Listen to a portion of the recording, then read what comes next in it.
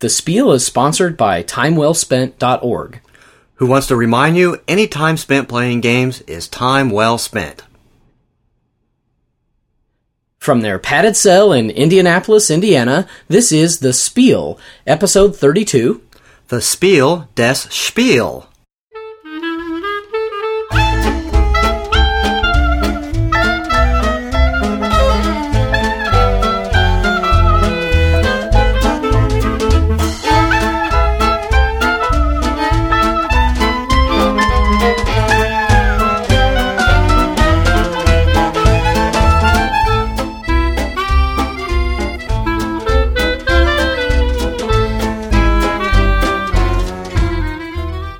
So hi there and welcome to The Spiel. My name is Stephen Conway. And I'm David Colson. And we are your hosts here on the show about games and the people who love them.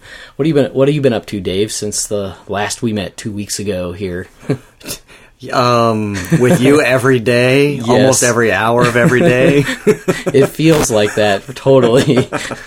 We have a very special show on tap. We're going to get into the ins and outs of that in news and notes here in just a little bit. Yeah, it's going to be a little different than we said it was going to be on the last show, but I think you're going to enjoy it a lot. Yeah, I think that our special Spiel des Jahres episode here is gonna turn some heads, hopefully, because we had to pull this together at the last minute, and crazy. I think without further ado, let's just jump right in and let the cat out of the bag. Cool. Game news and notes.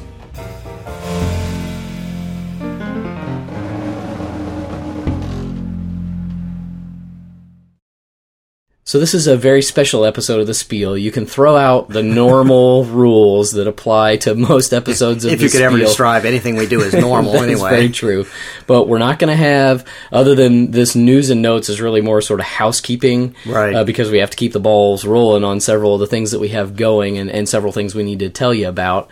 But the list, the back shelf spotlight, Truckloads of Goober, Game Sommelier will all be back down the road, but this is a special Spiel des Jahres episode, and I think Dave should maybe tell the story of how this came about, since he's largely responsible for he's totally responsible for the idea and is hugely responsible for helping to pull this off. So Dave, I have no idea how it happened. It's just after we had already pretty much come up with the idea for our next episode. We usually plan ahead. Yeah, because we always plan ahead and try and get everything. We probably only had about 7 days ago we decided this. Yes. Approximately. We were maybe like, 10. How cool would it be if Stephen and I got to play all the games that have been nominated for the Spiel des Jahres this year? We get to play them, we get to tell you guys all about these games, and at the end, we get to make a prediction on which game do we think will actually win the award, or maybe which game do we think is the best out of all these. And Steven's like, yeah, that sounds really cool, but we only own 2 of those games. And one of the games, Jenseits von Theben, is not even been published in this country, and they're out of stock of them in Germany. So how the heck can we do this? And we started making some calls and sending some emails, and everything just started coming together at absolutely the last minute, but it worked. So this episode is going to be our attempt at giving you guys all the information you could possibly ever want about the Spiel des Jahres nominated games and which ones we think actually deserve all the kudos. Yeah, I'm really excited for you all and for us. I mean, we pulled this off at the very last minute. We're recording this on, what is this, Saturday? June 23rd. So the award is actually announced on Monday, June 25th, which our episode, you'll be listening to this on June 25th at the earliest, maybe even before the who the winner is. Right. So we're legit. We're making our prediction we in have advance no of idea. knowing who and what's going on with the people over in Germany making their choices, because they certainly didn't make it easy on us. Right, I'll tell you that for sure. And I think we also should take some time to thank some people. Absolutely, because that's this wouldn't even even have been remotely possible without the help of a lot of people. Yeah, so special thanks go out to Jay Tummelson and Queen Games, especially, for Rush delivering us a copy of Jenseits von Theben from Europe to our front doorstep, just so we would have it in time to play the game so that we could bring this episode to you. Awesome. It was just amazingly cool that they were willing to work with us and to pull that off. Also, a big thanks to Jared and Dave at Time Well Spent for lots of support. When we told them about this idea, we were like, well, we know we told you we were going to do this one thing, but we decided really at the last second we're going to do something else. And they were like, cool, go for it. Exactly. So they managed to get us Zularetto like the day after it was available. So big thanks go out to Jared and Dave at Time Well Spent. Awesome as well. Guys. So, we bring the show to you, but a lot of people are responsible for the success of this one episode. So just up front, we want to send out those thank yous. So, that's what's coming.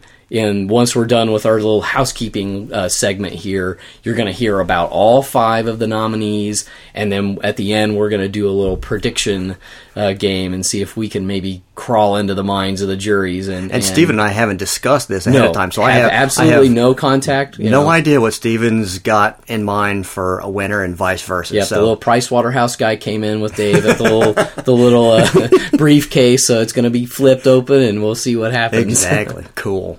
So on to other business here at hand. Let's see, where should we start? Maybe the upcoming episode calendar. Not only is this episode a little funky and different, but schedule this whole summer is kind of a little wacky. So we thought we'd warn you about future upcoming events and things. So the episode after this one, which will be July 9th, is going to be our Origins episode, because we will have just been back from Origins, and we'll kind of give you the scoop on what was happening at Origins and our impressions of the Origins game convention in Columbus, Ohio. So that's July 9th. Then we have our summer vacation. Woohoo! July 23rd would normally be our next episode, but even us Spielers deserve a little bit of a break during the year, so we're actually taking off July 23rd. There's not going to be an episode in that normal slot, so you're going to have to wait all the way from July 9th to August 6th for your next Spiel fix. So send all hate mail to Stephen at thespiel.net. Yeah. So that's the and that's going to be a kind of a normal episode back with all the that's going to be the one we promised, actually, with the what should have happened today. Exactly, with the notes from the OCD. Yes. In place of the Game Sommelier. So that'll be what we promised, happening on the 6th. And then we get wacky yet again. One more time, a wacky episode. Well, of course, we have Gen Con right here in our back yard here in Indianapolis at the end of August. So we're going to do a Gen Con episode, and that'll be August 20th. So you're going to have a couple convention episodes, a normal episode wedged in there for good measure, and then also we've got a little summer vacation coming up, just to warn you about, so we don't get the cries of "Where's my Spiel?"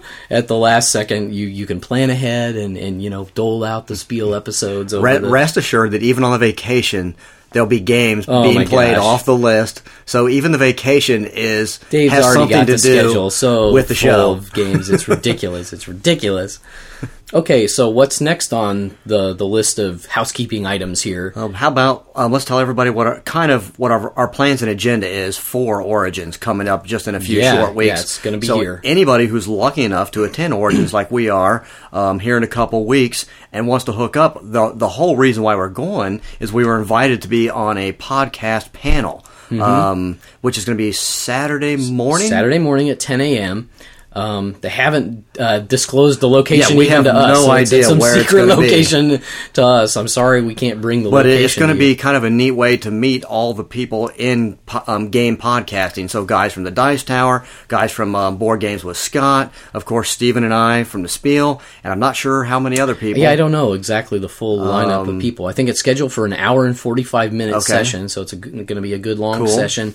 There is a minimum. It's limited to 50 seats. Okay, I did find that out. So, I don't know how many people. I have no idea. We may be talking to one person in crickets. I don't know. But what we need to do is make sure all the Spiel listeners get there first and fill up all the seats. Oh, yeah. There's listeners for those other shows?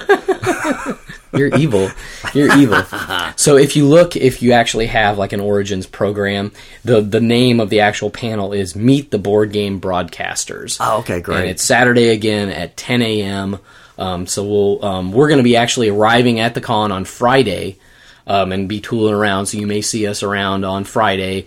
Feel free, obviously, if we're doing play testing or any kind of games, we're going to be up for games, as much as we can. We're going to be doing some recording on site and stuff, so if you see us recording, you might wait until we're done recording to come up and hassle before us. you go. And then Sunday, Dave's leaving pretty early, but Francie and I are going to be hanging around, I think, for a little bit during the day, so we'll have opportunities to sit down and play, or at least say hey, and we'll be wearing our Spiel shirts, so it'll be pretty obvious exactly who we are. And I think we're trying to plan some kind of a little impromptu get-together. Very right. Hopefully very right. on Saturday evening after the con shuts down.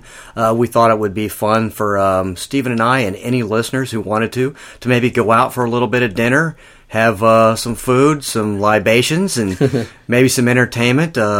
Do you want to announce where we think we might go? Or? Well, I think maybe you might want to be in the mood for some German food. Since we're into some good old-fashioned German games here, I think you might be interested in some German food. Just as a general rule, what we're going to do is, say, meet up at 6:30 outside the entrance to the dealer's room. This is our first time at Origin, so we don't have a better sense of where would be a great place to meet, but that seems like a good central location. We'll all kind of gather there about 6:30, so if you're interested in doing that, and then we'll head off to the restaurant and have a good time and play some games. Yeah, I can't wait to meet a bunch of you guys. It's going to be great. We should get really great fun. Emails all the time, but can't wait to meet everybody in person. So that's kind of Origins in a nutshell. Let's see, next on the list, I think I mentioned, I teased it a little bit. We're going to be wearing our Spiel shirts. We actually... You might be saying, Spiel shirts? What Spiel shirts? So, of course, we've bowed to some popular protest asking, hey, are you guys ever going to do Spiel shirts and stuff? We actually are going to have up on the website now a link to a little, e-commerce thing that is going to do 3 different kinds of Spiel shirts for us. There's going to be a Meeple stack shirts, which is kind of our de facto logo with the Spiel on it, our Cube logo from the top of the website, and then a shirt that says Spiel on and has a line of Meeples on it. But you'll be able to click through and link through and see the different shirts. They're going to run about $20 a pop, and I think they turned out pretty nicely. Yeah, I think we've got some nice. samples. We've they already look great. Got them in, and they hold up pretty well to washings. And exactly, all the shirts are white, but you can have they have little ringers around the collar and the sleeves, and you can choose your color of those. Right. So you can kind of customize a little bit, and I think we've got 3 of those designs up now. Hopefully, very soon, we're hoping to maybe have a shirt for each segment of the show. So maybe a Truckloads of Goober shirt. How cool is that? Or maybe a Game Sommelier shirt. And the other thing, maybe if anybody has ideas on the logos, some logos or designs, that, feel free, send them in. I think it'd be great. We don't have anything written in stone yet as far as those go. So if you guys have good ideas, send them our way. so you can dud up with the Spiel stuff if you so choose very soon here. Boy, this list just keeps going, doesn't it? The list that just never ends.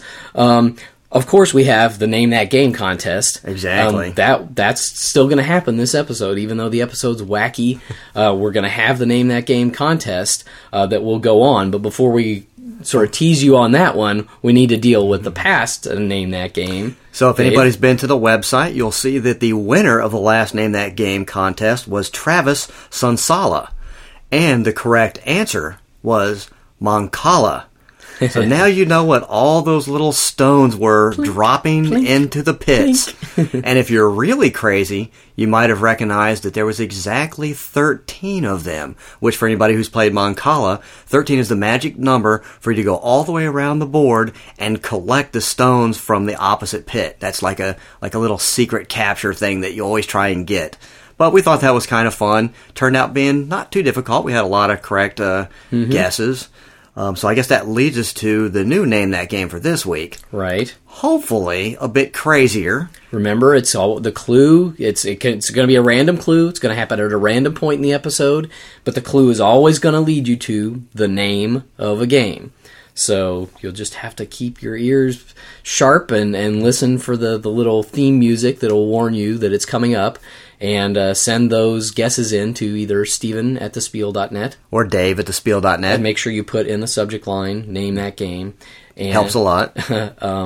We enjoy all the responses. We totally are getting great responses to the episode, or to the contest. Yeah, exactly. So, look forward to that coming here in this episode. Cool.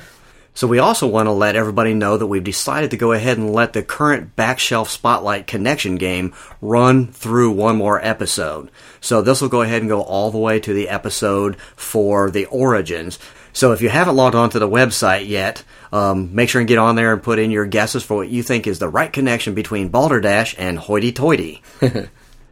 We've gotten some good responses on the forum so far. There's some great stuff out there responses. If you haven't looked, go to Spiel.net and check it out.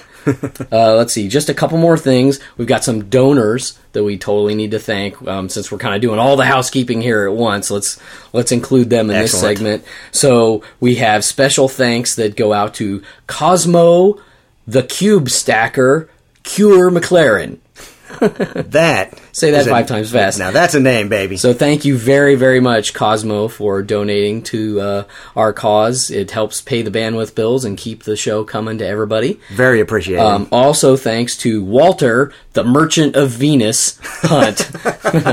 Walter is also a science fiction author. If you remember, he sent in a report from the Gathering of Friends. Absolutely. He has a series of books. I think Dark Wing is the first. There's 4 of them in the series. Right. They're all science fiction books, so you might want to check those out. But thank you very much, Walter, for donating to the Spiel. Yes, that's great. And remember, anybody who donates to the Spiel gets a crazy game-themed nickname whenever you donate, and we totally appreciate your generosity, because the bills keep coming and you guys keep helping us pay them, and that's awesome, and it just allows us to keep getting more ambitious with the show with each coming week and year. So thanks very much. Last but not least, just have to tease you a little bit. You want to stay tuned, because of course we have the winner of the big Time Well Spent contest. 3 games that they're going to win: Notre Dame, Coliseum, and Factory Fun. We're going to draw names live here on the show. Yep, and so keep listening. Going to happen later in the show. And Time Well Spent has a really good sale that they're going to do, kind of synced up with. And of course, another cool contest associated with this episode. So keep your ears peeled for the Time Well Spent news coming up here too. So I think it's time to start talking about games. And I'm done with housework. Let's do it, baby. Spiel des Jahres nominee number 1. So first up is a game called Arcadia. It was co-published by Rio Grande Games and Ravensburger Games. It was designed by Rudiger Dorn. It's for 2 to 4 players ages 10 and up. Retails for $45. You can find it online between $27 and $35. In Arcadia, each player takes on the role of an architect, helping to construct all the buildings in Arcadia, including its magnificent castle. During the game, you'll earn seals for completing or helping to complete buildings. Then you'll have up to 5 chances to convert those seals to gold. The player with the most gold at the end of the game is the winner. So let's just jump in, look at some of the goober, and see what it does. So this comes with a really nice game board. Around the outside of the game boards, there's some areas where you store the castle building pieces. So there's an area for the pieces for level 1 of the castle, another area for pieces for level 2, and so forth. But the majority of the game board is broken up into square spaces. Most of them are empty, but there are some spaces that have these pictures of tents in them. During the game, if you build a building over these spaces, that's the only way that you can earn neutral workers. So, basically, at the start of the game, each player gets a player screen and 4 little banners. These are really cool because you actually hang the banners from your player screens. During your turn, you can take these banners off to earn colored workers and to have a chance to convert those seals to gold. To score, basically. Exactly. So that's very cool. There's 40 building tiles. They come in 7 different shapes, and they're kind of like Tetris-y, little yes, shapes. Very much so. There are 88 seals. These are little cardboard tokens that are in 4 different colors, and as you build the buildings, you'll be placing these seals on those buildings, and that just basically shows you when a building is complete, what color of seals you're going to earn. And then there's 40 building cards. Each building card shows a picture of the building and which color of seal you're supposed to place on that building. At the start of the game, each player gets 4 of those cards. The rest are shuffled up, put in a draw pile, and then 3 are turned face up. So anytime in the game you're going to have to draw these, you can either choose from the draw pile or one of those 3 that are face up. We've got each player has 11 workers. Now, at the start of the game, you only get 3 of those workers behind your little player screen. The rest you're going to have to earn. And remember, you're going to earn those by taking those banners off, earning some of those, and possibly scoring. So you got those guys. Then there's 24 neutral workers. Those are workers that you can use in the game, but they won't necessarily help you score anything. And remember, the only way to get those is if you build a building on the board on top of one of those tent spaces. That's how you're going to earn those guys. And last but not least, the 28 awesome plastic castle pieces. These are 3D, really neat little castle pieces. On the roof section of each one of these is a picture of one of the 4 seals, which is really cool. Pretty important. So let's take a look at a typical turn in this game. There's kind of 2 parts. The first part to a turn is a must part. In other words, you have to do something in this section. And the second part is a can. So there's some options that you can do. So in the must part, you have to do one of these 2 things. Play a card or play 1 or more workers. Playing a card is pretty easy. You just play it out, look on the card to see what type of building it is, and you have to build that building on the board. It's that simple. The only rules in laying a building are that it has to be orthogonally adjacent to a building or a worker that's already on the board. As long as you're fulfilling that, you just throw it anywhere that you want and make sure you mark it with a seal. It'll say on the card which seal to put it on. The other choice is that you can play 1 or more workers. Important, these workers, whether they be specifically yours or neutral, they have to come from behind your screen. And you can play these in any quantity. You can play some of your own color, some neutral, just one or the other. The only limitation to this is you have to play them, once again, orthogonally adjacent to one single building. So you can't just plop these all over the board. Once you pick a building, if you're going to lay any more than one, they all have to be around that single building. Now here's the fun part. If, through playing a tile or your workers, you have completed a building, and a completed building is described as any building that is completely surrounded on all orthogonally adjacent sides. If you've done that, now you're going to actually score this building. So everybody, not just yourself, who has one or more of their colored workers around that building, are going to earn seals in the color of the seal that you placed on that building when you built it. So we go around and go, hey, Steven's got 2 guys, here's 2 seals. I've got 2 guys, I win 2 seals. That's as easy as that. Here's the other cool thing. Anytime you complete a building, you get to build part of the castle. So you would get, if we're on the very first floor of the castle, you'd reach over there in that area for the first 4 tiles, and you'd pick 1 castle tile or 1 castle piece and build it to the castle. Keep in mind, what you're actually trying to do is pick a castle tile that shows a seal that's going to be useful for you. If you have a bunch of red seals behind your player screen, you're going to want as many red sealed castle pieces in construction, so you can, and I'll explain how the little process works. Right. So those are the things that you must do. You have to play a card, or you have to add a little guy, and as a result, you may complete a building and get to build some of the castle stuff. So once you're finished with that, now you come to the optional part, which is really neat. You can use one of your banners. If you take one of the banners off your player screen, you get 2 of your colored workers, and you get to add those behind your screen to use later to add to the board. Then you have an option to convert seals to gold. Remember, the name of the game is to have the most gold at the end of the game. So you're going to have to do this. The neat thing is you can do this whenever you want. You've got 4 chances. You decide when it's most advantageous to score, and you do it then. Right. And you can do any amount that you want. Unlike most games where, it might have, after the 3rd turn, everybody scores. Exactly. And things like that. I think it's really cool that you actually get to decide when you want to. And you can do it in any amount. You might have 20 seals behind your screen, but you're like, right now I think it would be just good for me to score these 4. So you can just trade the 4 in. Now here's how you score. This is the cool part. Let's say I have 4 red seals, and we have built some of the castle out there, and in the castle there are 4 red seals showing on the tops of the castle tiles. I take my 4 seals multiplied by the number of seals that you can see if you were like flying overhead over the castle, looking down on the castle. If there were 4 seals there, for the castle seals times my 4 seals, 16 gold. It's that simple. It's really, really cool. Players keep alternating turns until the second level of the castle is completed. That triggers the end game. Everybody gets one last final turn, and then there is one final scoring, even without a banner, that everybody gets at the end. And then whoever has the most gold wins. Mm-hmm. Really neat little game. Really elegant, I think. The abstract strategy sort of element of trying to figure out how to place the little buildings in the most optimal place to help you and not help your opponents. Right. I was terrible at it, but I really enjoyed it in terms of just the mental exercise of trying to do that. I like the limited number of workers. Mm-hmm. As I was reading the rules, I could not fathom how 11 workers throughout the game was going to allow me to complete any buildings. And then you realize it's all this abstract strategy game happening out there on how you're using previously laid buildings and previously placed workers to do double duty for stuff you've already laid them around and for the new things that you're getting ready to lay. Yeah, because maybe you didn't emphasize that enough. The surrounding of the buildings can either be workers or other buildings too. Right. So you may not have to, you shouldn't think of any building as, I have to have all my guys around all the parts of the building.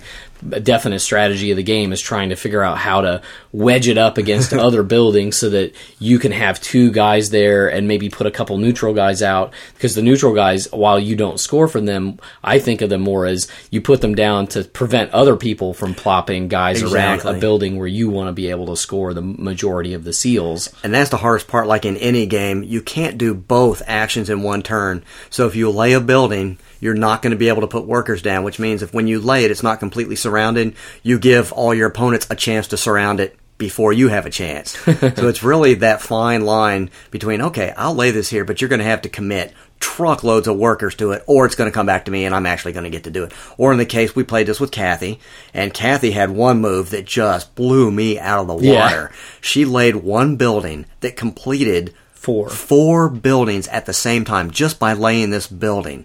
And so as a result, we scored all of those buildings, and she got to place 4 castle pieces, completely changing the look of the castle, and what I thought was going to be a really good score on my next turn just went to crap because she had covered all the red seals that I was hoping for and turned them into black or silver seals. And my seals all of a sudden were not as valuable as they should have been. Well, on top of that, it pushed the game to almost the brink of being over. Where I was kind of parceling out my turns thinking, I have a couple turns to score my last 2 rounds because I made it all the way to the end and I was scrambling to score my last banner before we got to that final scoring round because I thought, I've got plenty of time. So this game has a kind of momentum to it that once it gets going, boom, it can end. Exactly. If you're not paying attention to the board in just the right way before you even realize what hit you, which I think that the ebb and flow of that feel of the game is really fun and interesting. It definitely had some unique things. Love the components. Those little castle pieces. Goober from Hell. Yeah. Oh, yeah. Very, very If you're sweet. familiar with Torres, an older game, the little castle pieces are very similar to Torres, but basically the only difference is the little tile that's mounted in the top of the thing. Very, very cool game. So that's the first nominee, Arcadia. Great little game. Spiel des Jahres nominee number 2.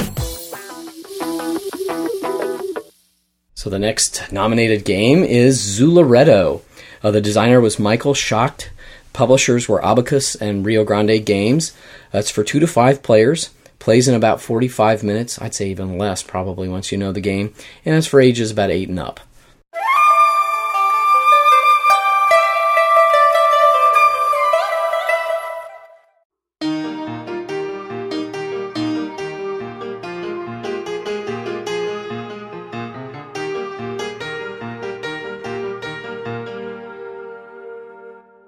Part of a requested response. Name that game!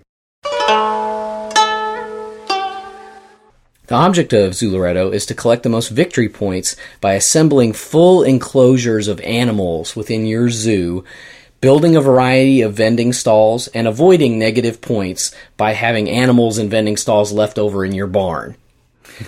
So I'm going to go over the components here. So it's a really fun little zoo animal collecting kind of game. There's 112 square tiles. There are 8 different kinds of animals, typical zoo animals that you would think of. There are 11 of each type of the 8 different animals.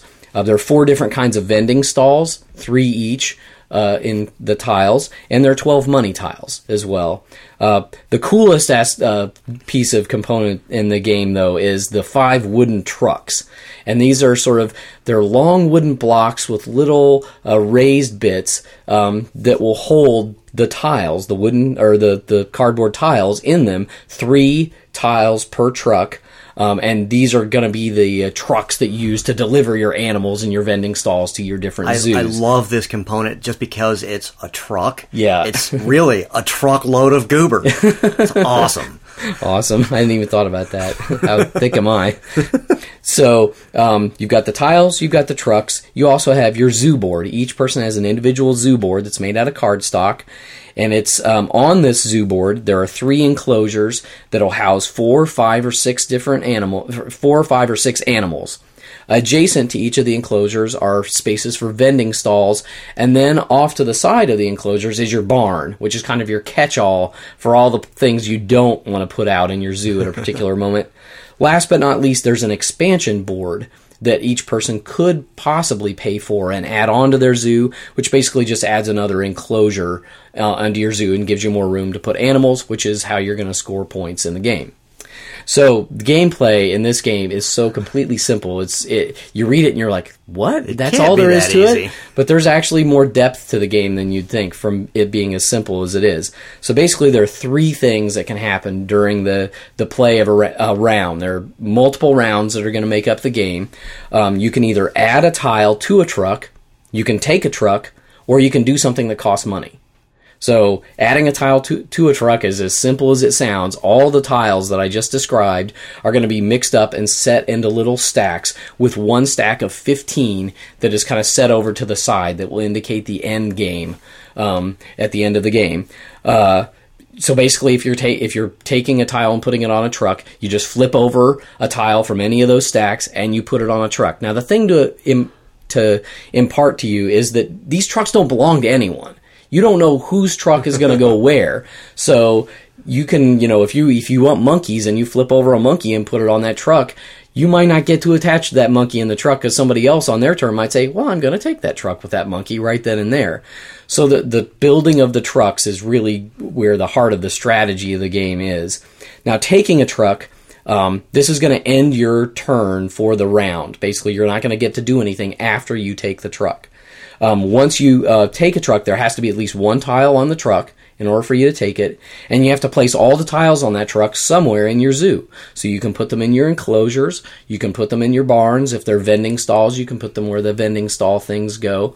The thing to make sure that you know, though, is that you can only have one type of animal per enclosure. So if you start the enclosure with elephants, you can't suddenly have the flamingos move in on the elephants a turn later. Not good. Not good. There are ways by spending money that you can rearrange things, which I'm about to get to. But to start out with, if you've already started a monkey enclosure, the only thing that you can put in that enclosure is going to be monkeys. Otherwise, they're going to have to go in your barn, which everything can go in your barn. You can have multiples of animals and multiples of vending stalls, but they're not going to give you any points, and they're actually going to take away points from you at the end of the game. Just remember, don't leave your barn door open.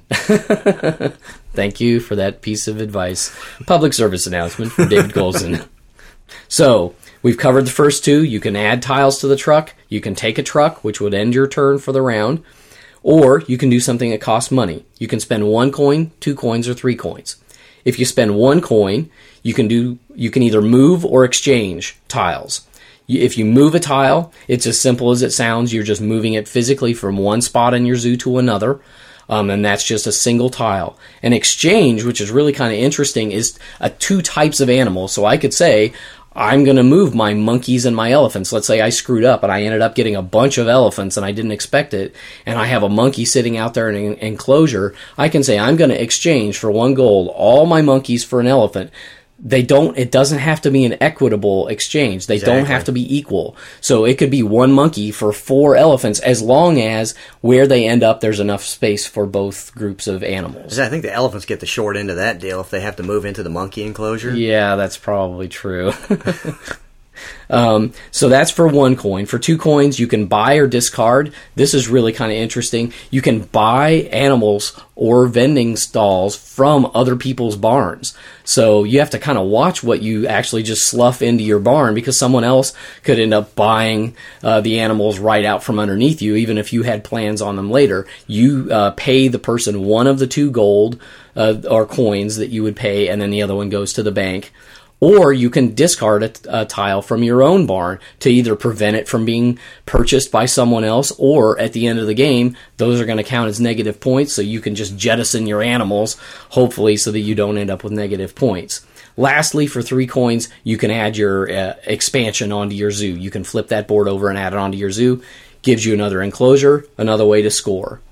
So basically, that's the round. The round's going to end when everybody has taken a truck and placed those tiles in their thing. You push all the trucks back out to the middle, and the person who took the last truck is going to begin the new round with either taking tiles, putting them in the trucks, taking trucks, or spending money. That's basically the flow of the game. It's that simple. The game's going to end when you get to those last 15 tiles that you've set aside, and then one last round is going to be played. You're going to count up your victory points, and the person with the most points is going to win. Now, how do you score points? I kind of have glossed over that a little bit. Each enclosure has a score for being either full or 1 short of being full. And so, obviously, if it's full, you're going to get more points. If you're not quite as full, you're going to get a little less points. If you're more than 1 animal short on your enclosure, you get no points for your enclosure at all, unless you have a vending stall next to it, in which case you're going to get 1 point per animal in your stall, so you're still going to get a little. Now, here's the trick with the barn. If you have anything left in your barn, for each type of animal, it's minus 2 points, and for each type of vending stall, it's minus 2 points. So if you end up getting hosed with people giving you trucks with lots of stuff that you didn't want, you can end up, way in the hole, with what you have left over in your barn. Very last thing to mention is babies. So each animal group has a few fertile male and fertile female animal tiles, and they're indicated by the little sex symbols for the different animals. If you're able to place a fertile male and a fertile female of the same type of animal in an enclosure, then they do what Mother Nature does best. Parents, cover your children's eyes right now. And they make a baby. There are little circular baby tiles that will immediately pop up, so it's a great way to actually get an extra bonus animal into an enclosure, or maybe even to fill one out, if you're lucky enough to kind of orchestrate your animals in such a way that you get them together. That it's just a cute little mechanic, I think, and very fun. Well worked into the game.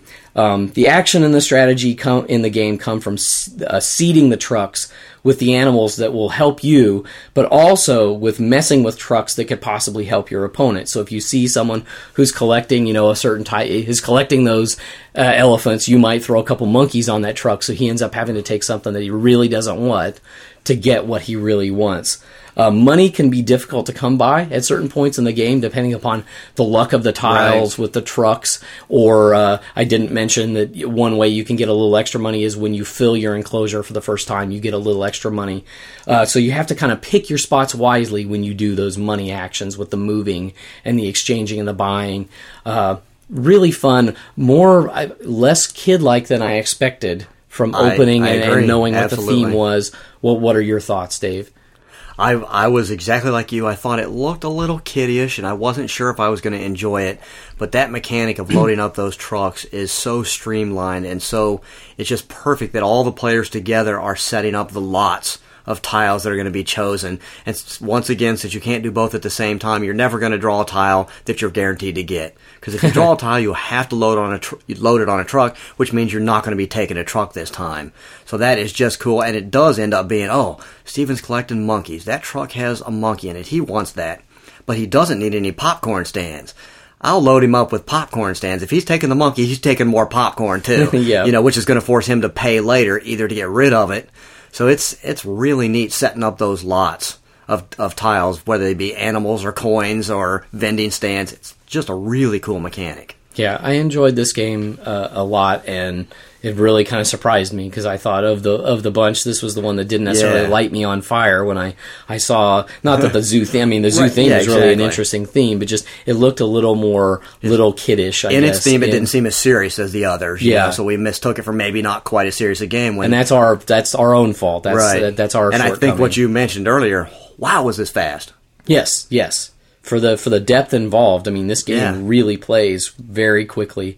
I think it could play easily in a half an hour there's still some good difficult decisions to make within that half hour, but you're not going to be feeling like you rushed through the game, and you're going to have had a good time playing it. And any game where you get to let your monkeys mate, I mean, how can you go wrong with that? Yeah, how can you go with that? No pooflinging, but at least we do get some mating. So, second nominated game is Zoolaretto. Spiel des Jahres nominee number 3.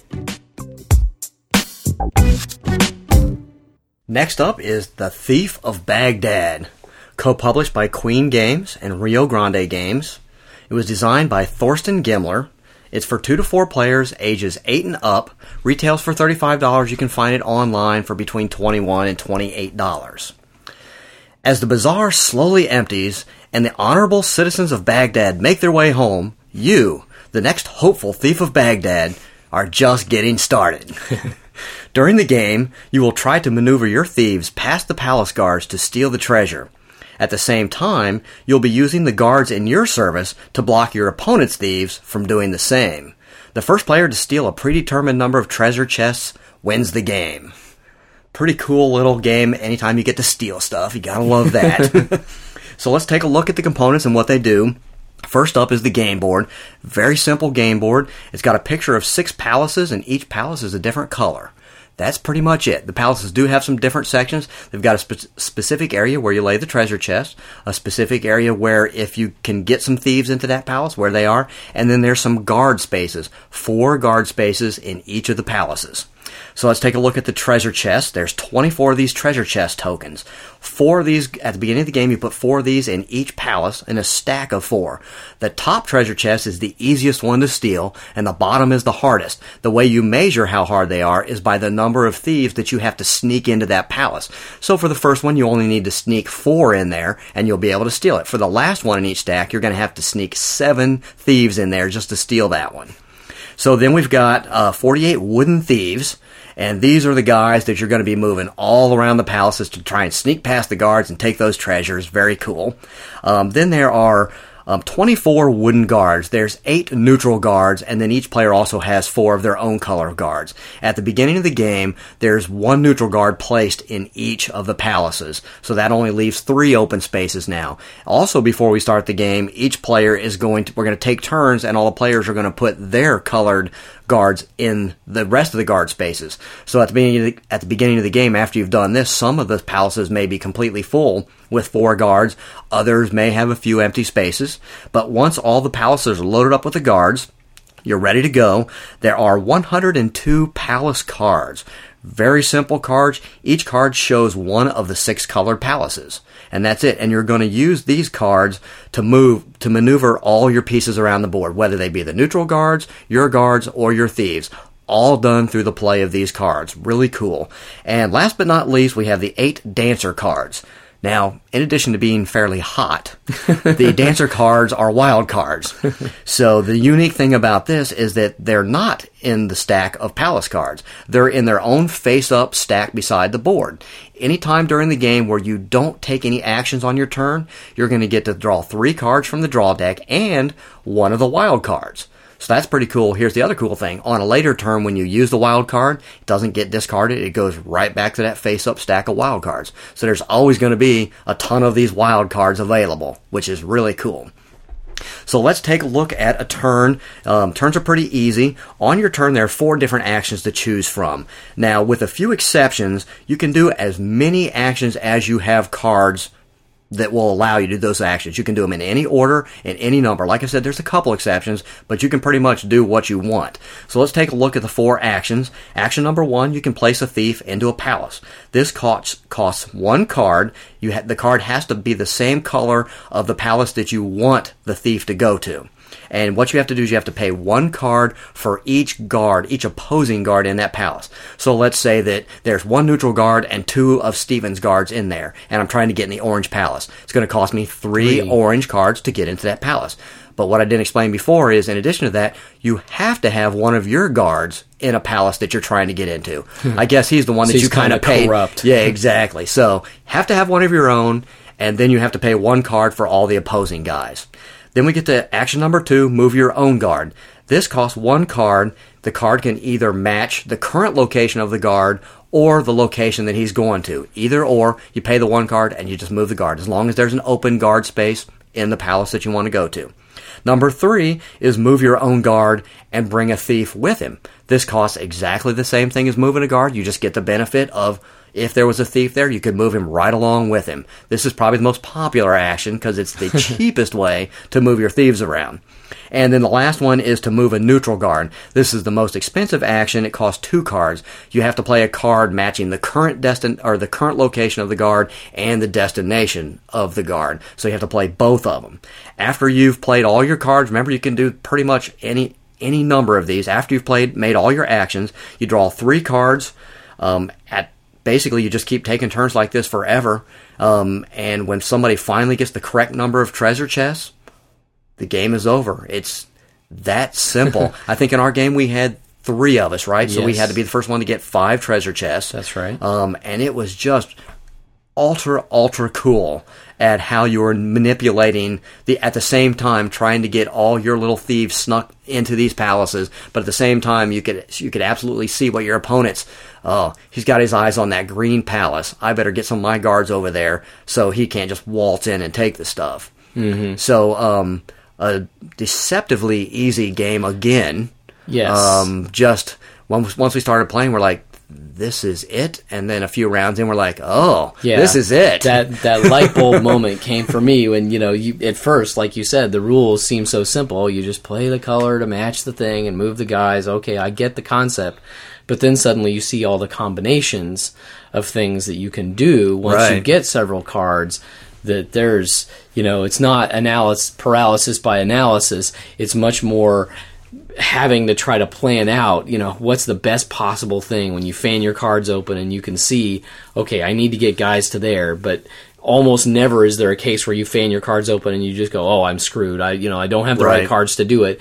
It really encourages kind of creative thinking in ways of moving your guys around the board that might not be as straightforward as just, I'm going to move my guy to point X and my turn is over. There are all sorts of creative ways that you can use your cards to achieve what you actually want to do that isn't apparent when you first just hear the rules to the game, and that to me was that light bulb moment where I'm like, wow, this game has a lot more going on about it than I realized. I can't remember who did it first, but it was whichever one of us did that combo move first, where you're like, oh yeah, I play 1 card to do this, now he's there, now I can move this guy to drag him over there, move that one out over there, and all of a sudden you did what you thought was going to take 7 turns in 1 single turn. It's like, ooh, this is cool. Yeah.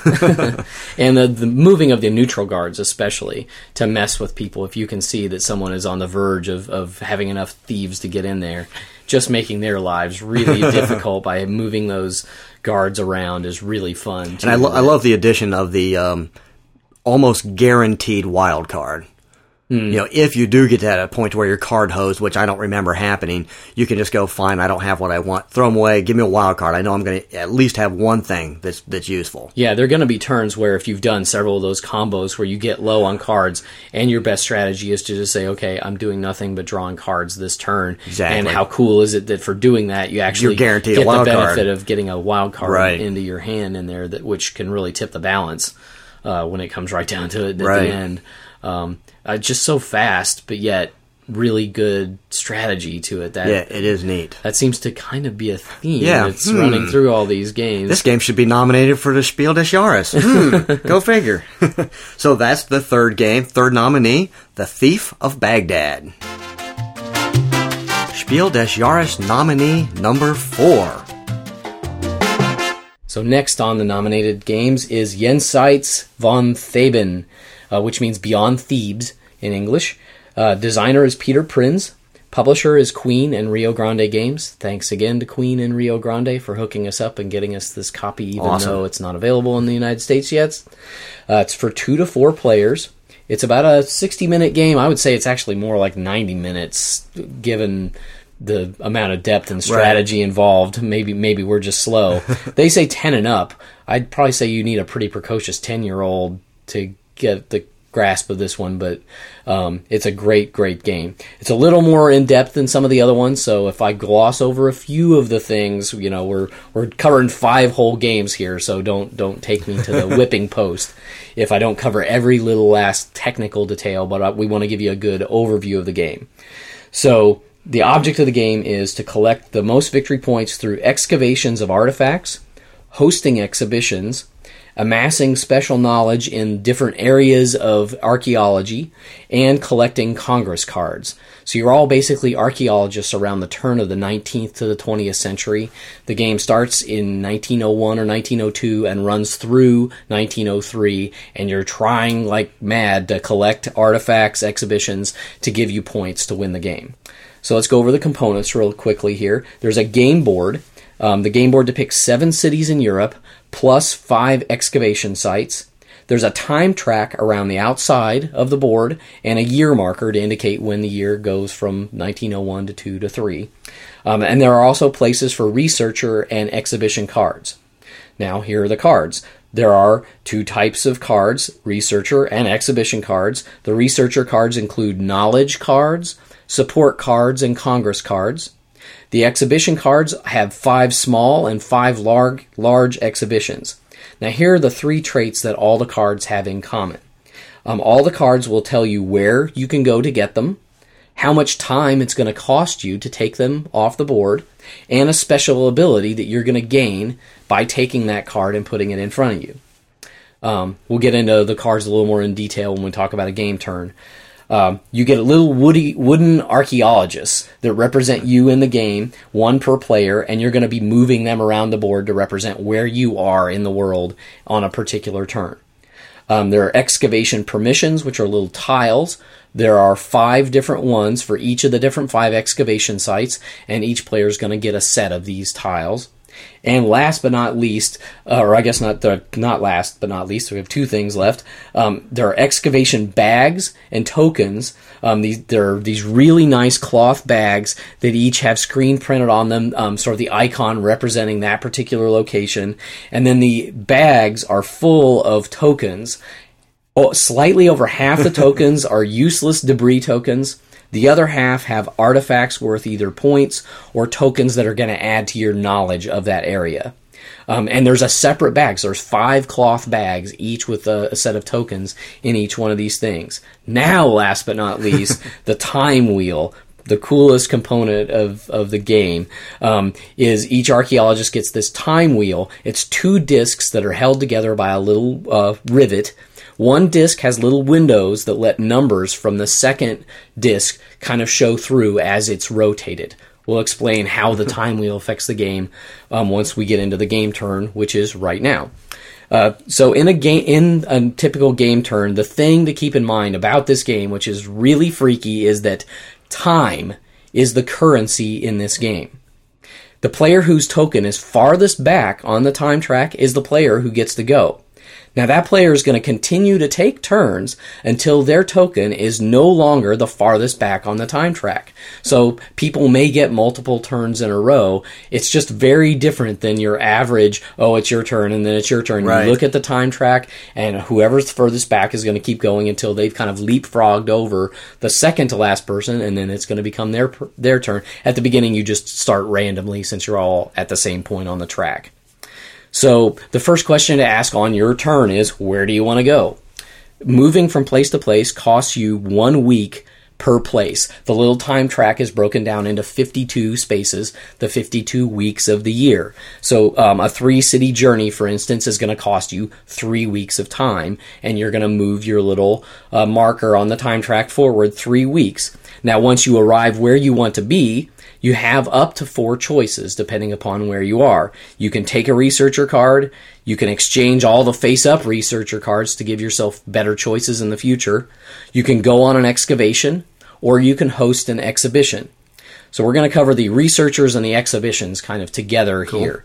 Taking a researcher card, there are 4 researcher cards that are going to be face up on the board that are going to determine where you're going to go to pick them up. Like I said, the cards tell you where you can go to get them and the number of extra weeks that it's going to take to actually take that card. Now, these researcher cards are going to have things like specialized knowledge that are little books that are color-coded to the different excavation sites. So it's going to be very easy. So, for instance, Crete is purple, so it might have purple books on there. It might, if it has one, that's going to give you one specialized knowledge in terms of Crete, or green is Palestine, so on and so forth. It's very easy to tell. There are little rumor guys that have little people that are also color-coded that are also going to give you specialized knowledge. There are also special cards like blimps that'll allow you to move faster and things like that. And the Congress cards will show up there as well, which is one of the ways that you can accrue points at the end of the game. Exhibitions work very similarly. They're going to be, during the course of the game, exhibition cards that are going to be flipped up, face up on the board, and they're going to tell you where you need to go to get them, just like with the researcher cards. But in addition to the time cost that you have to pay for an exhibition card, you must also be able to show the artifacts that show up on the exhibition cards. The small exhibitions might have only 1 or 2 artifacts in 1 or 2 different colors. The large artifacts are going to require at least 3 different color artifacts and a varying number of the artifacts on there. So in order to get those exhibitions, which again are going to give you victory points at the end, you're going to have to have amassed artifacts from the digs that you're going to go on in the rest of the game. But in order to take them off the board, it's very similar to the researchers. You're going to go to the place, spend the cost that it takes you to go to that place, look at the card. There's going to be a cost associated on that card in time, and then if you can fulfill the requirements of that card, you get to take it and you're going to place it in front of you, and you'll either get the special ability, or if it's an exhibition, you're going to get the points associated with it. So now the heart of the game are the excavations. So that's where we're going to spend the rest of my time talking about. The heart of the game is going on these excavations in the 5 different sites. You must have at least 1 specialized knowledge in the area that you want to explore, and you have to have a valid excavation token. You can only go on 1 excavation per site per year unless you have a card that breaks that rule. So if both those things are lined up, then here's how you go on the excavation. You're going to add up all your knowledge, both general and specific. The only rule is that you can never put in more general knowledge than specific. So those little researcher cards, remember, some of the knowledge, the books, are color-coded to specific areas. That's your specialized knowledge. Some of them are just open books and aren't colored. Those are your general knowledge. You can add up all that knowledge together, just remembering that you can never have more general than specific, and you come up with this number. Now, remember that cool time wheel I told you about? You're going to take that time wheel out, and you're going to rotate it so that the number of your knowledge is at the top in the little blue field, and you're going to read down. Now, the numbers that are listed below on there, there's sort of 2 columns of numbers. One number is going to list the number of tokens that you can take out of the bag, and the other is the number of weeks it's going to take you. So you have to say, okay, I'm going to go on this expedition. I'm going to have a total of, let's say, 8 knowledge. So I rotate my thing to the 8. I'm going to look down on my little time wheel and say, oh, if I stay for 4 weeks, I would get to draw 3 tiles out of the bag. And that's, let's say, the most that I want to do, because the charts vary depending upon the amount of knowledge. The more knowledge you have, the more draws you're going to get to take out of the bag. So let's say I'm willing to do that. Okay, I'm going to spend 4 weeks. I mark my little time thing forward on the time track 4. I grab the bag for, let's say, Palestine. I've gone to Palestine. I reach into the bag and I pull out 3 of those tokens. I could draw 3 completely useless debris tokens, I could draw 3 artifacts. I could draw a mixture. If I draw good stuff, if I draw stuff with points or with knowledge, I get to keep them. If I draw debris, they go right back into the bag, thus increasing the chances or decreasing the chances of you drawing good stuff, because there's just going to be, the amount of debris stays constant while the amount of good stuff goes down and down and down and down. So you're going to be collecting these artifacts throughout the game. You're going to be collecting researchers to try to give yourself a better chance to go to these different places to get the artifacts. Once you have the artifacts, you're going to try to go do the exhibitions, like I said, to collect more victory points. And after everybody's made it to 1903, you're going to look and sort of sit back and say, what did I accomplish? Look at your artifacts, look at your exhibitions, look at your Congress cards, and then finally look at your specialized knowledge. This is one of the extra cool things, I think. For each of the different areas, all your little specialized knowledge books that you've collected, those color-coded books, you add up all those books, and the person who has the most in each of the particular areas is going to score 5 extra points. So there's 25 points in play here that are going to be distributed amongst the different people. After you've done that, you add up all your points, basically, including those bonus points, and the person with the most points is going to be the winner of Jenseits von Theben. I know it's a lot to cover, and it's a little hard to get your brain around, I'm sure, as I'm describing it. But the excavations, the thing to keep in mind is just the push-pull of the game is you go to all the cities in Europe to get the knowledge that you need to then go on these expeditions, to have the knowledge to increase the number of pulls that you're going to get to pull out of the different bags. Just a wonderfully innovative concept. I just had a blast with this game. Dave, what did you think? Yeah, I thought this game was ultra cool. There was just a handful of things. Probably one of the coolest things was the fact that time was the currency. I love how you could manipulate time in your favor.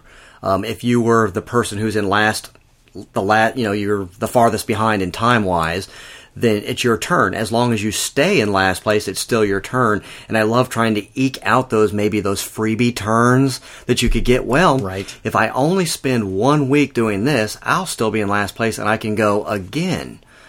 Ultra cool. You could do several things, and so you could start kind of planning, and you're like, oh, Stephen, please go to Palestine and spend like 8 weeks there, because I've got these 3 things that I can do if you'll just move 8 weeks forward, So I really like the time aspect, and obviously being the goober, crazy goober hound, the wheels are ultra cool.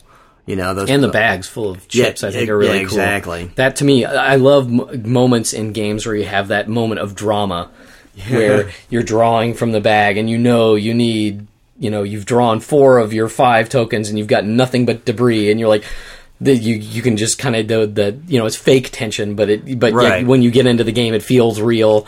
That this game definitely had that going. And for it too. For those of you who are shivering, going, "Oh, I hate to draw random stuff out of a bag," there are cards laid beside the board that show you the exact contents, the makeup of the good tiles. Not only how many there are, but specifically how many victory points.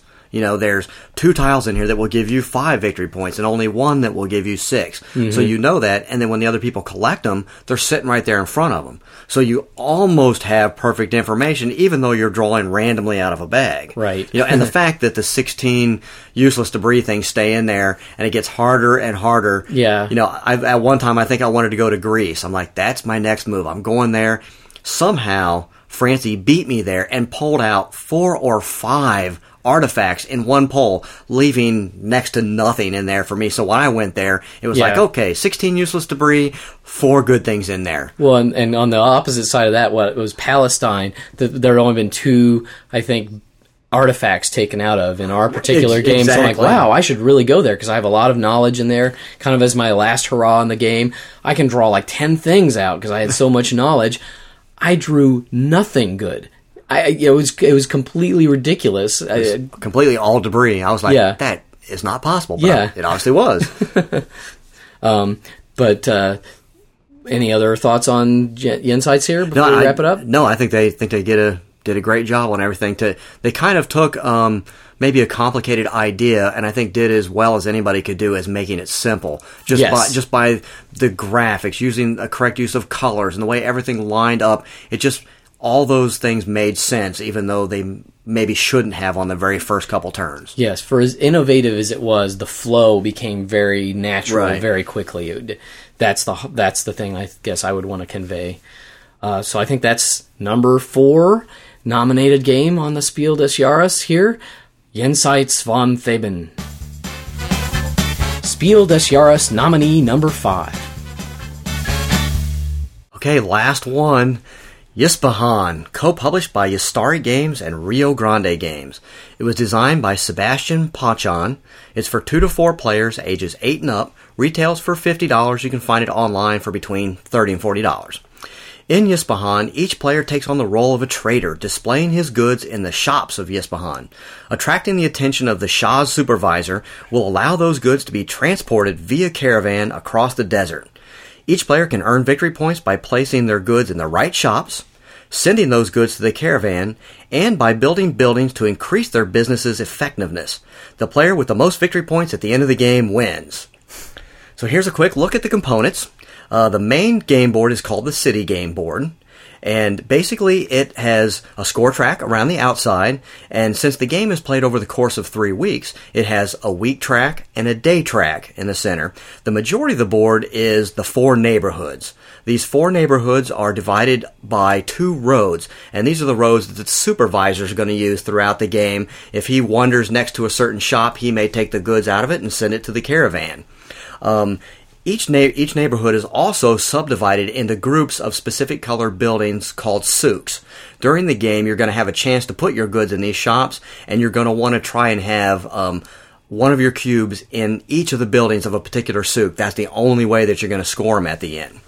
There's 2 other boards. These are smaller boards that are set to the side of the main board. The first one is the tower board that I always like to call the action board, because that's where the 6 possible actions for each day are going to happen. There's room to put the dice on. We'll explain the dice in a minute. Don't be frightened. And there's also a caravan board, and this board has a pictures of camels on them. There are 3 rows of 4 camels, and as the supervisor tours the shops, he'll be sending good cubes over there, and they'll be assigned to the camels over in the caravan. There are 4 player boards. Each player at the start of the game is going to get a player board, and these boards keep track of the buildings that you've built. Basically, the buildings, once you've built them, are going to afford you certain bonuses when you take other actions in the game. So that's pretty cool. There are 100 wooden goods cubes, and these are just your trusty, dusty little, wooden cube, same as all the games we're used to. They're used to keep track of pretty much everything. The buildings that you've built, the shops that you've put goods in, and which goods of yours are actually in the caravan. Then there's 25 wooden coins and 25 wooden camels. These are the currency of the game. There's 2 types of currency. You're going to use these to build those buildings that we were talking about. Some of those buildings take coins, some of them take camels, some of them take both. Pretty cool. Then there are dice. There are 12 large wooden dice, 9 white and 3 yellow. At the beginning of each day, these dice will be rolled. They'll be put on the action board to determine which actions are available. Notice I said there's white and yellow. You always have to roll the white, but you have an option to pay money to roll the yellow. The cool things about the yellow dice is the actions that they will eventually represent are going to only be there for you, the person who rolled the dice. All the other players, unfortunately, aren't going to have access to those. Pretty cool. And then there's 18 double-sided cards. Another very unique thing. The face of the card is going to give you kind of a special ability or an action that you're going to be able to take in addition to your normal turn. Here's the neat thing. The back of the card has icons on them that if you don't want to use the face, you can add this to an action that you're going to take, a standard action, and it's going to give you a bonus for that action. Ultra cool. Nothing wasted in this game. Very cool. So let's take a look at how the game plays out. I hinted that the game plays over the course of 3 weeks, and each week is subdivided into, of course, 7 days. So there's going to be 7 days, and then you're going to score at the end of that week.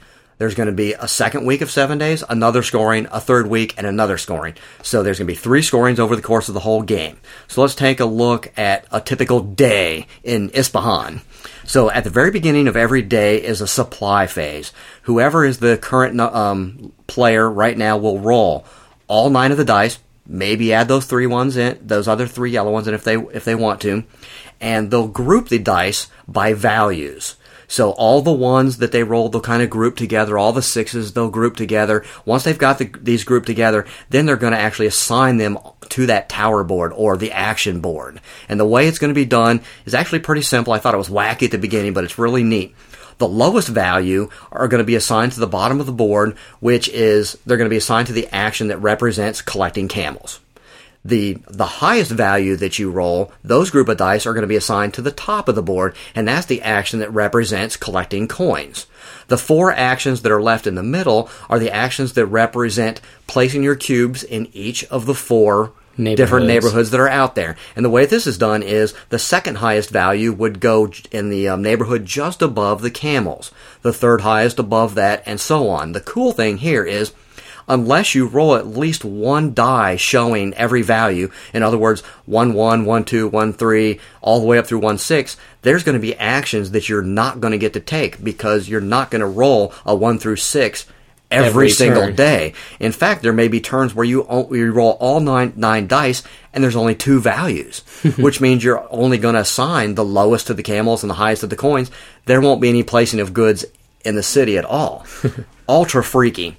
So once the supply phase is finished and all the dice have been assigned to that tower board, now each of the players gets a turn in this day. Starting with the starting player, you look at the action board or the tower board and choose which action you want to do.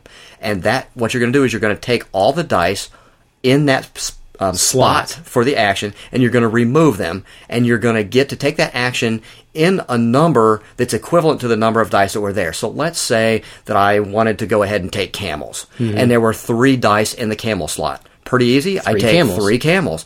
Same thing with the coins. Same thing with putting goods in the shop. If there's 4 cubes in one of those, you take 4 out, you put a cube in 4 of the different shops in that neighborhood. Now, notice that I said you're taking the dice out. That's because once I take an action, if I had taken that camel action, that action is no longer available for the remaining players of this day. Pretty cool. The other thing is, when it gets to you, there's really not any actions that you want to take. Each of the action spaces on that action on the tower board give you kind of an alternate action that you can take. And that is drawing a card or moving the supervisor. So if there's nothing left that you really want to do, you're still going to be able to do something, which is really cool. Yeah, so, those aren't afterthought actions at all. I mean, in many cases, that might be something you want to do instead of putting cubes on the board. Definitely sufficient strategies involving those 2 other things that make it's a tough decision whether you want to do the main action or the other ones. Once you take your action, then you could also build those buildings we were talking about. If you've got the coins and or the camels, you can build one of those buildings in front of you. Once that's over, the next player takes their turn. You keep doing this for 7 days. At the end of 7 days, you're ready to score. Now, the scoring is the same at the end of every single week, 1, 2, and 3. There's 2 things that score. Before we talk about the things that score at the end of the week, there are a couple of things that you can earn points for during the game. And those buildings, when you build the buildings, after you've built your 3rd building, all the buildings are worth points, and you get those immediately. The caravan, when the supervisor sends goods cubes over to the caravan, depending upon where they're placed on the caravan, they can earn points immediately. Those are the things they can earn immediately. Also, I believe if the caravan board fills up prior to the end of a week, it will score immediately. Other than that, all the rest of scoring is done at the end of the weeks. So the first thing we'll look at is the scoring in the souks at the end of each week. And on the boards is a little number. It shows you exactly how much each souk is worth. So if through the course of the first week I have played a goods cubes in each of the 4 shops of one souk, it'll tell me that it's worth 7 victory points. However, you have to have 1 in every one. If you're even missing 1, you get no points whatsoever. So that's really easy. Run through the neighborhoods. The victory points are printed right on the board. Can't be any easier.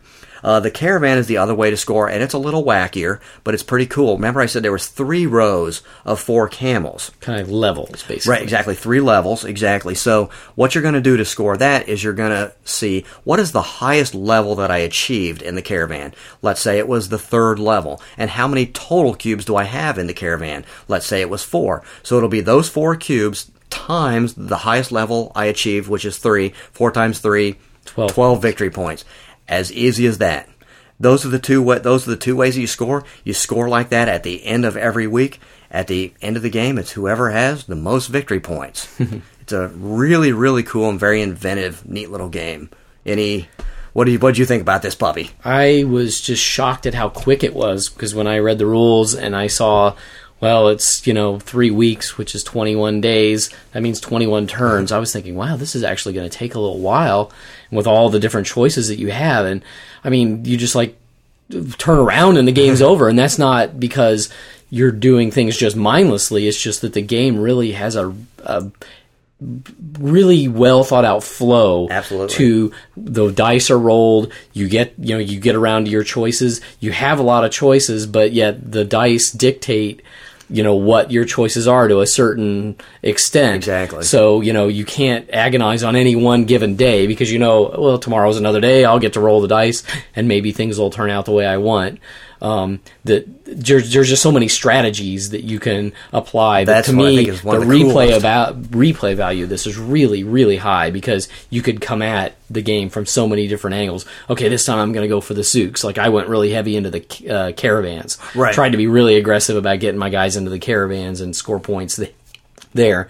There are just so many different ways. I could have gone totally away from that and gone after the souks the next time. Or you could just go for cards, because the abilities on the cards are so cool. None of us did that very, very much. And the buildings. I mean, you can go for building all those buildings, because those bring in truckloads of victory points if you can build them all. Right. So there's several viable strategies that you can take, and a mixture of all of them kind of makes it, mind-boggling. And to have kind of depth, a little bit of depth and strategy, but also with randomness. Right. As much randomness is thrown in there, that's a very interesting combination that they've managed to walk that line and walk pretty darn well. Right. And I mean, we all know, my affection for dice. Yes. So I really thought this game was cool, but I think anybody, even somebody who's not addicted to dice, would think that this is an amazing use of the dice. This mechanic, where it's loaded up, where it's used to determine the actions, and not just the actions, but the quality of the action. Yeah. Based on the number of dice. Because you may want camels, but there's only one die in the slot this time. Or the next time you may want camels and there's 6 dice in there. You're like, wow. Yeah. I'll be taking that for 6 camels. Just really inventive and very cool. In a weird way, it has a little bit in common with that To Court the King. It's almost, right. It sort of pays off in the way that the Court the King did, and that there's that extra layer of strategy without getting really bogged down. Exactly. That I like To Court the King, but this even raises the bar even higher, I'd say, in terms of finding a way to take that randomness of the dice and the way the dice are all kind of distributed out and doing something really interesting with it. Yeah, it's have nothing to say but good things. This was really, really cool. So I guess that was the 5th game, the last nominee. Yes. Isfahan. Now, we want to let you know that all of these games are available at timewellspent.org.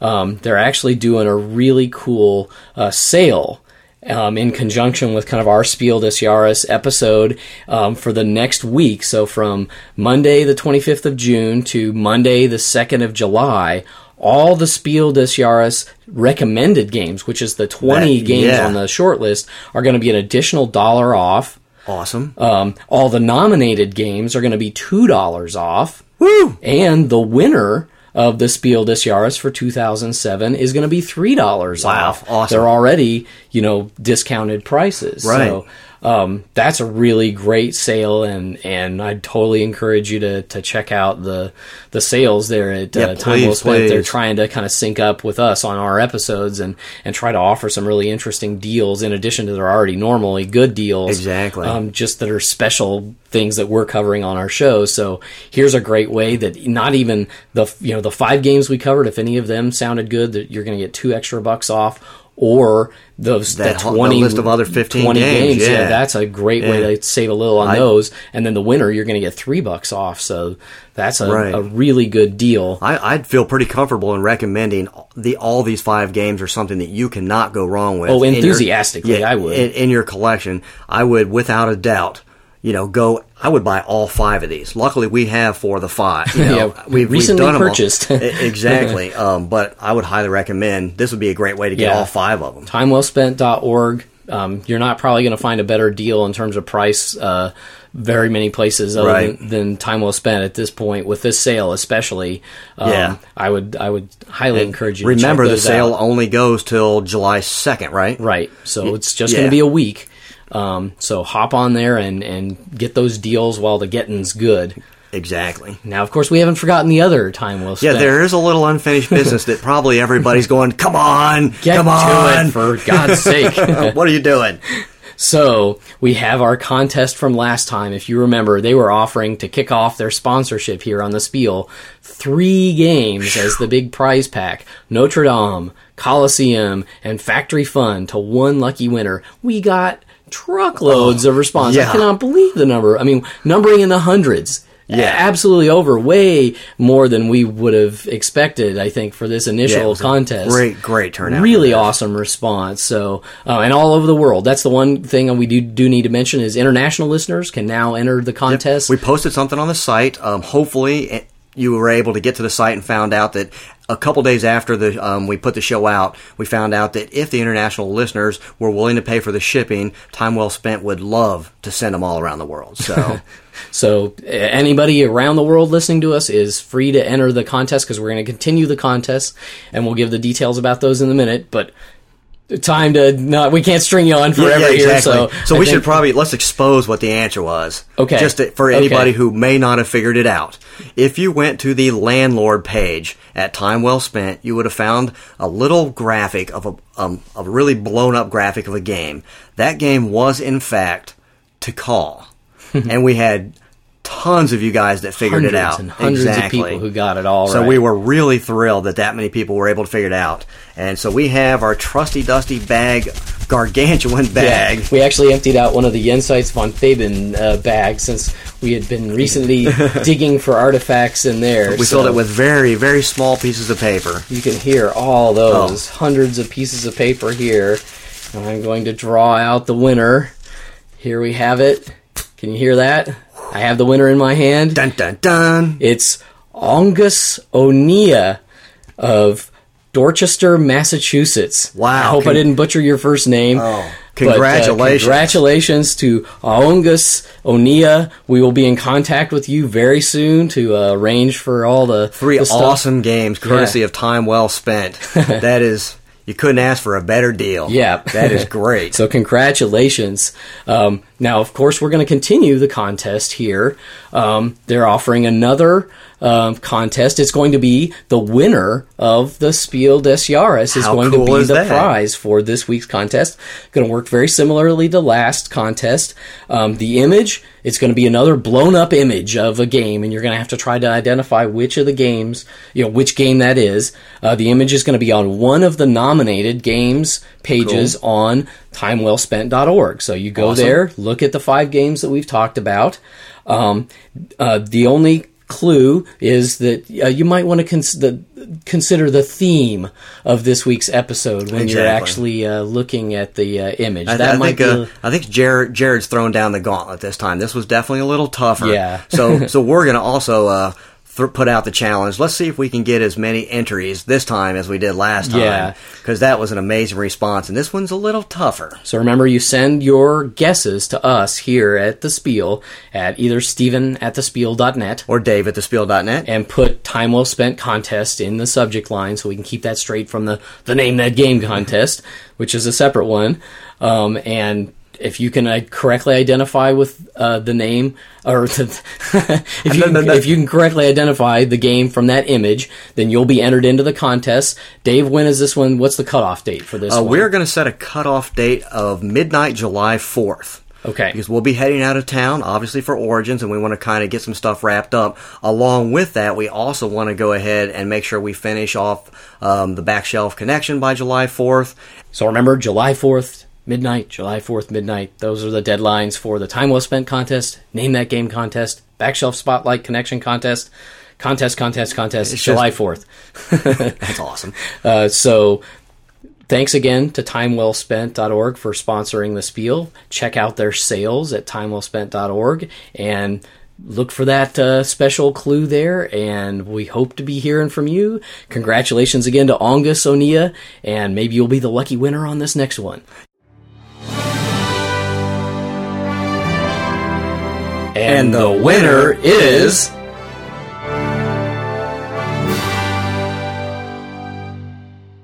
Well, we've reached critical mass here, Dave. Yep. We've covered all 5 games. I'm going to let you off the hook here just for a second, because I think just in your mind and in the minds of our listeners, you should be thinking about the official Spiel des Jahres judging criteria. Cool. So before you lay your prediction on the line here, here are the 4 things that they have listed on the Spiel des Jahres website as the things that their judges consider. Okay. Game concept, which includes originality, playability, game value, the rules structure, which is composition, clearness, comprehensibility, the layout, which is the box, the board, the rules, and finally the design, the functionality, and the workmanship of the components. Now, the really interesting thing is I've actually had a correspondence with one of the jury members from the Spiel des Jahres this year. His name is Stefan Duksch. And I sent off just a little email as a lark, thinking, who knows, you might get a response, you might not, and got this nice, wonderful response from Stefan, asking him about the criteria and just general questions about the thing. So here was his, from the words of the actual Spiel des Jahres jury member himself. Here are some things that he threw in that I thought people would be interested in hearing. So, in terms of the criteria, he says if one in particular isn't fulfilled, the chance for a game to be recommended, or even more than that, is very small. In comparison of the criteria, the game concept and its originality is very important. Cool. So it's interesting that's they weight that. That's right. Consistent for our selection is this goal: to make a good recommendation for people who do not buy more than 4 or 5 games a year. They trust us every year, so the idea is to select a different game idea than in the year before, so that they don't have the impression that all games work the same way. Makes perfect, absolute sense. Awesome. Every game has to get a minimum of 6 votes because it needs a majority. There are 10 members of the jury. They need 6 votes for a game to get recommended, to get nominated, and finally to win. If they have contentious voting and it takes more than 1 round, they'll start a new round and eliminate the game that got the least number of votes until they eventually end up with a winner. Cool. So just as a little background, I thought that was really, excellent. Really interesting information, and thank you, Stefan, for sending us. I know he's really busy with they're getting ready to make their selections and announcements, so I know they're very busy. So thanks to Stefan Duksch for responding to our questions here and giving us a little insight and help with our predictions here. So we thought what we'd do is start with what was our favorite. Yeah, I think we decided we were going to pick what our favorite game of these 5 games were, and then do something a little different. Steven and I would each pick a runner-up to the Spiel des Jahres, even though that really doesn't exist. And then finally, we would go ahead and reveal our picks for the big one. Exactly. I'm here to tell you that I don't envy those judges at all. Oh, no. This is a tough choice. They were just all so good, and to actually have to pick one to say this is out and out, the game that fits this best, tough decision. Mm-hmm. But I guess we have to do it. We have to do it. We have to do it. So we want to start with, out of these 5, what was our favorite game? You want to go first, or do you want me to? I'll go first. Okay. Arcadia. Actually was probably my favorite, and probably mostly because of the elegance of the game, the way they used an abstract strategy game. I was terrible at this game. I did not get it until the very end, but I really enjoyed the sort of elegant simplicity of the rules and understanding how to best use the rules in terms of the game. I really appreciated that. In terms of just being able to sit down and play, I didn't necessarily do the best at that game, but I thought that was probably, initially, after one play, was probably my favorite of the bunch. Cool. What about you? Hard to believe. My favorite game was Arcadia. Oh, what are you doing? You're just copycatting me now. Can you believe that? You are just copycatting me. I thought this was the coolest game. I thought, in addition to the components being really cool, I thought that the way they tied the abstract strategy of the board game in with the scoring mechanism of the banners was just ultra cool. I love being able to score when you think it was in your best interest to score, and that the scoring wasn't just scoring. It was the only way to get more of your workers behind the screen to yet score better in the future. I just thought that was really, really cool. And like you said, it was streamlined. The rules were streamlined. It was just an elegant game. Loved it a lot. This was my favorite of the 5. And it's not like the others were a long way behind. Yeah. It's just that if you have to pick one, this was my favorite game. All right. Well, runner-up. We're here. We start out with the softball one as far as favorites, because it's safe to say that I enjoyed all 5 of these games, and trying to pick a favorite as opposed to a winner and a runner-up was very difficult. But we're to that point. Runner-up, you're on the hot seat. Does that mean I'm first? Yep, okay. You're first. I would pick as runner-up Isfahan. I thought that game, the creative mechanic of the dice rolling to set up the actions, amazing. I thought it was ultra cool.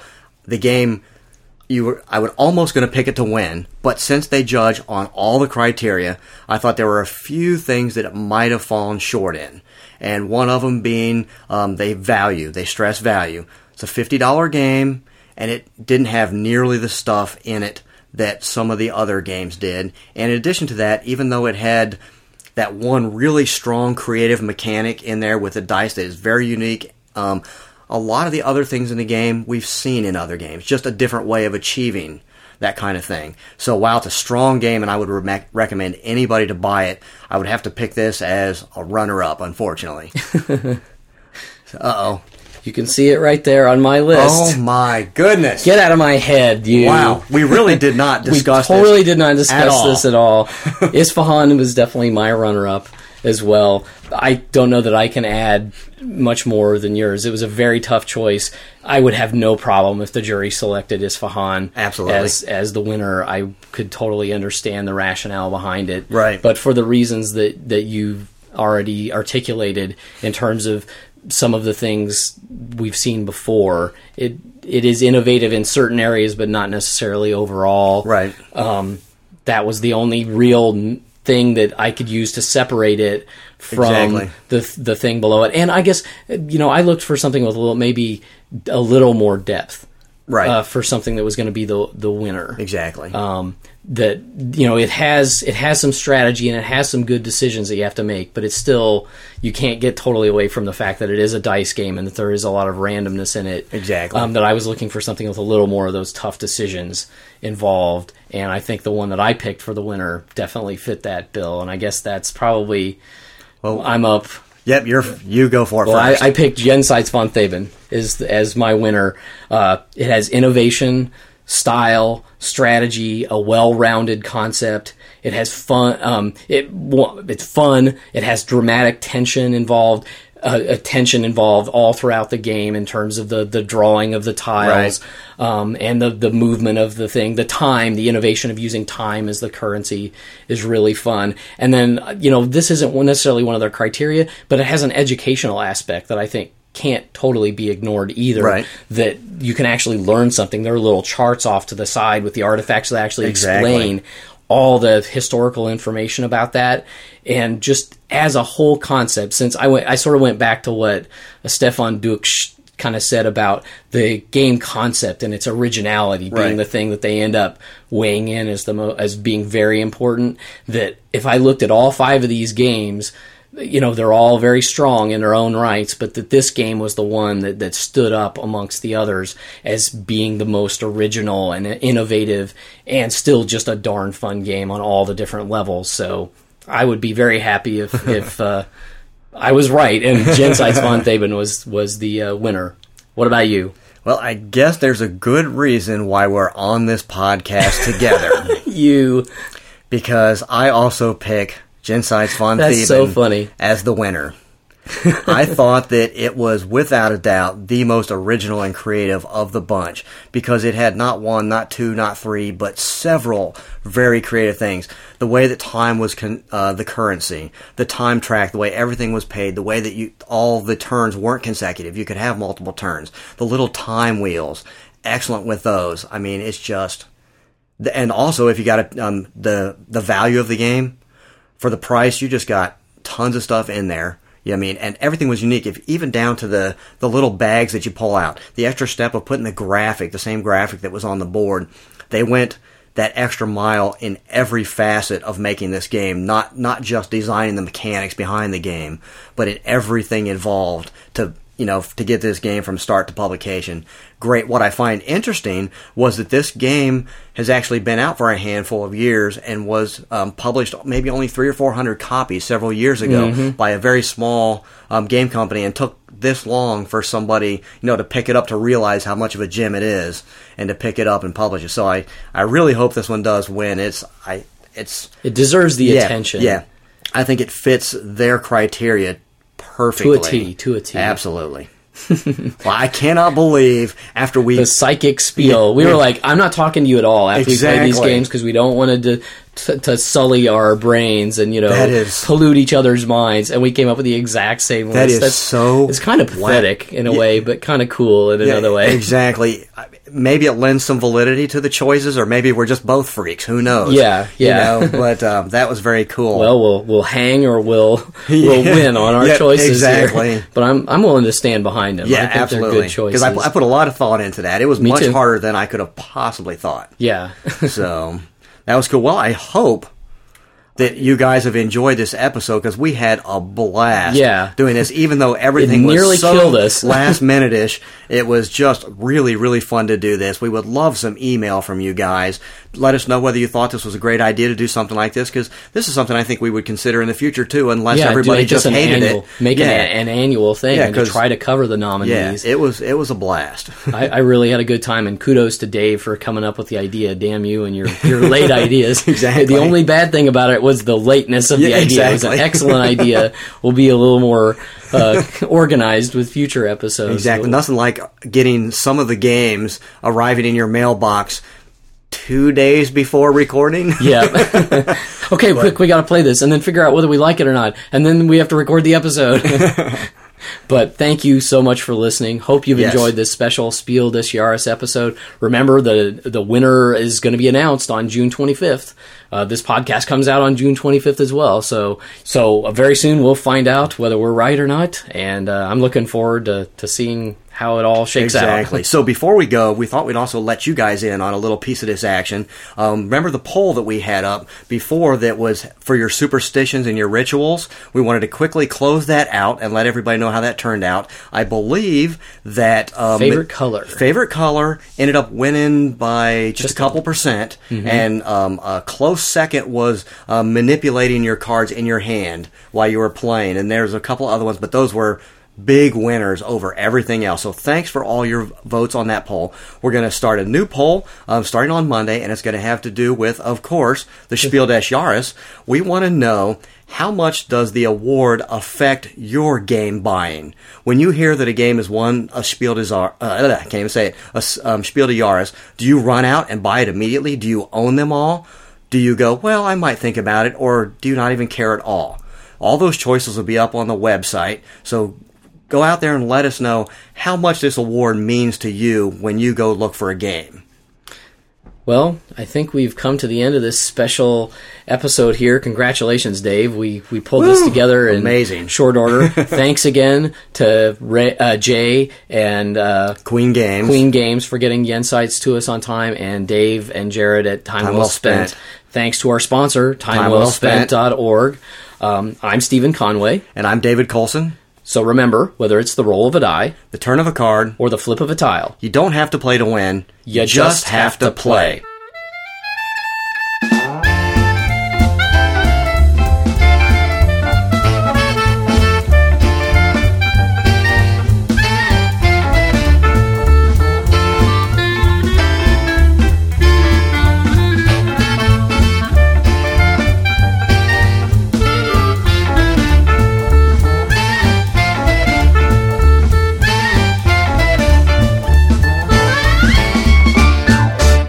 No pooflinging, but at least we do get some mating.